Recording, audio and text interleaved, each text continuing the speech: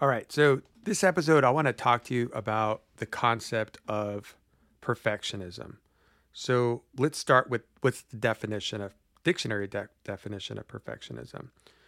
Dictionary says a refusal to accept any standard short of perfection. Now, uh, it's an interesting idea. It's an interesting definition. People have different attitudes towards perfectionism. I know that when I do my work, I want it to be right. I want to be proud of it. I don't want to take shortcuts, and it's really important to me. And some people say, "Oh, you're being a perfectionist," and they say it in a way that's like derogatory and negative, and trying to make me feel bad about it. Like, "Oh, why can't you just good enough?" Um, and I was kind of resenting that. It's like, well, if I want it to be this way, and if it makes me feel good because it's not hurting me. It's something that I like it to be a certain way. Um, so that's just the label that they chose to put on it, to call it perfectionism and call it some negative thing. I never thought of myself as a perfectionist. I just looked at it as there's a right, there's a wrong way. And if I can make it better and not be sloppy and not take shortcuts, that's how I feel good about things, right? But like anything in life, there's balance and there's a negative side to perfectionism. I'm here on Google and I'm looking, and somebody's asking a question: is perfectionism a mental disorder? And according to psychologytoday.com, they say, while not considered a mental illness itself, I mean, look, they're starting off with mental illness. That's pretty big stuff, right? They're saying, well, while it's not considered a mental illness, it's a common factor in many mental disorders, particularly those based on compulsive thoughts, compulsive behaviors like obsessive compulsive disorder, OCD, and obsessive compulsive personality disorder. So, that's a very negative connotation of perfectionism, that it's rooted or very close to being a mental disorder. Now, going down here on Google, here's some other website called very well minded, verywellminded.com. And it says, here's some common traits of a perfectionist: all or nothing thinking. It says perfectionists, like high achievers, tend to set high goals and work hard toward them. Well, I don't think there's anything wrong with setting high goals. I think you should set high goals. I think that you should stretch. I think you should challenge yourself. And you should work hard and smart towards achieving them. So there's nothing wrong with that. But the counter argument to that is the all or nothing thinking. And I shared in prior episodes when I got my first B, I was devastated, bawled my eyes out, and basically just gave up on school and quit. I mean, that was really ridiculous that I had that type of thinking. And so that's where you need balance, and that's where you need a healthy perspective. Like, yes, you can set high goals and work hard towards them, but if you don't reach it, it's okay, right? That falling short of your goals and quote failing is part of the process. And if you're even going to call it failure, some people would say, no, that's not failure, because you're falling forward. You're learning. That the fact that you set a high goal where you are, that's a success. And success is part of, or I should say failure, if you want to call it, it's part of success. In order to be successful, you have to quote fail. You're trying. So I would say one definition is there is no such thing as failure, because you're trying. To me, failure is not trying at all.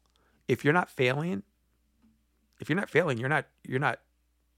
pushing yourself. You're not trying hard enough. The bar is too low. So again, it's balance. Another trait of a perfectionist is highly critical. Well, that again, it can be self-destructive. If you're just beating yourself up and have all this anger towards you, well, that's just not serving you well. So that's not a good thing that you want. Pushed by fear. Well, I was motivated by fear of there's no way I can get straight A's, and that was my motivation. I wasn't motivated by success. I was motivated by fear. The other traits are unrealistic standards, focused on results, depressed by unmet goals, and again, they repeat fear of failure. Well, The unrealistic standards part, uh, I don't know if that's subjective. What is an unrealistic standard? The point of setting a goal and pushing yourself is, there's going to be a little doubt that's creeped in. Like, I don't know if I can do this, but you're going to push for it. You're going to try it. And maybe you can surprise yourself and do something that you didn't even think you're capable of.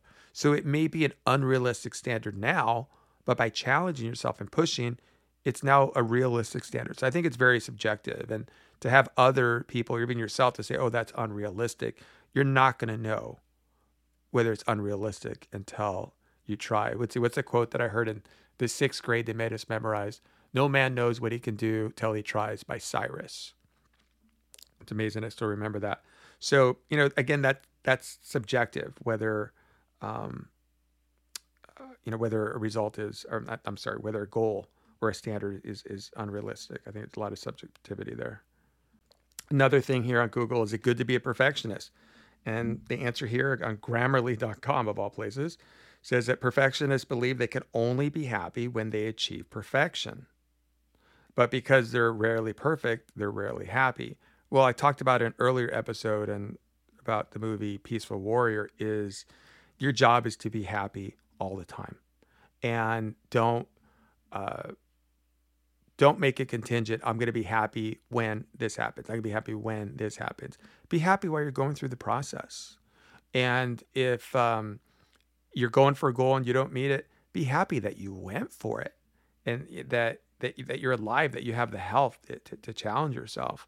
I heard a story that there was old lady in the hospital, sick, and young doctor had come to her, and she could tell that something was bothering him.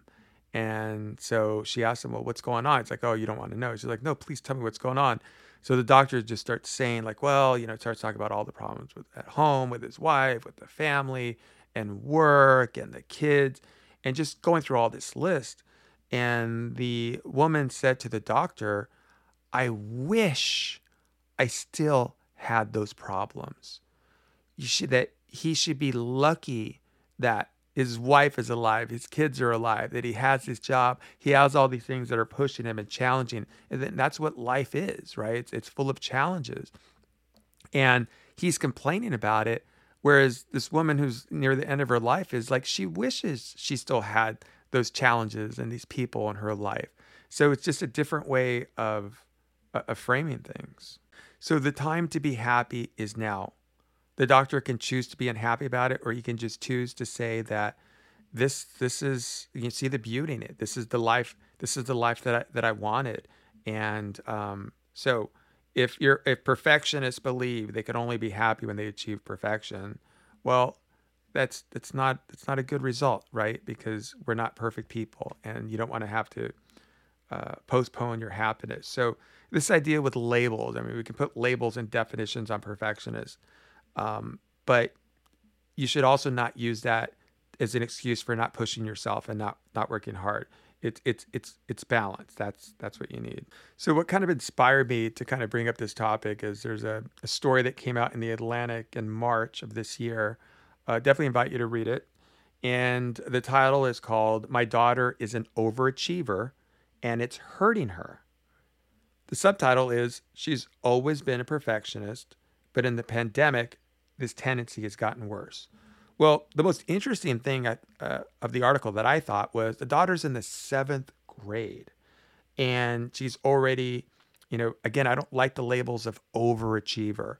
Who's to decide that you're an overachiever? Somebody that's lazy and doesn't want to set any goals for themselves, and to them, everybody's an overachiever. So I just don't like these labels of, she's an overachiever. If she wants to do things and go for it, that's great. But again, it's balance. If it's hurting her, then I would say she has a problem, and she needs to look at that, because her job is to be happy. It's to be happy all the time and not have grades define her where she's going to be, hurt. And they said that she had got a B on a math test, and she was inconsolable when she got that B. And so I talked about in an earlier episode, like, when you don't reach your goals or you get knocked down, the key thing is to get up. It's get up.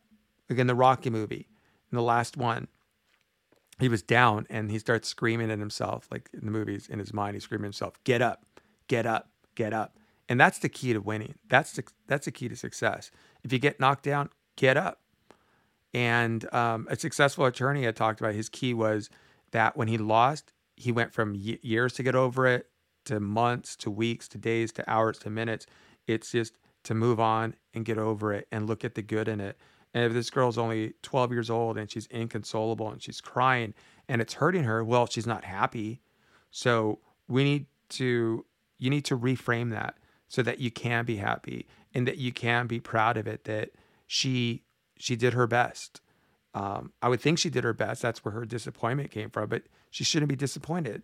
She should be proud of herself and happy. She did her best. Now, the other interesting thing that I thought about from the article was the messaging that the parents unknowingly could be sending to her, which could be hurtful to her. For example, they would say things like the parents would, we've always been proud of her hard work, and that she would do better next time. How easy is it to say that as adults to kids, or to hear that, oh, you'll do better next time. So basically it's like, well, what you did this time wasn't good enough, and you need to just go back there and do better next time. Instead of just forgetting about next time and just focusing right now, like, hey, you did your best right now. This is great. And to focus on that and to live in the moment, not live in the future like you're not good enough and your work isn't cutting it right now. It's like to hear that as a child, those are not the messages that you want to take in. And the third thing that I thought was a good lesson from this article is that the message that all kids need to hear over and over and over again. And it's not just kids, it's adults, right? Because as adults, we're traumatized by the things that we experience as kids, and we're trying to resolve those things as adults, right? We're just like kids trapped in adults' bodies. But the things that we all need to hear, including kids, is you are enough just as you are. And that acceptance for yourself, to accept that you're enough, right?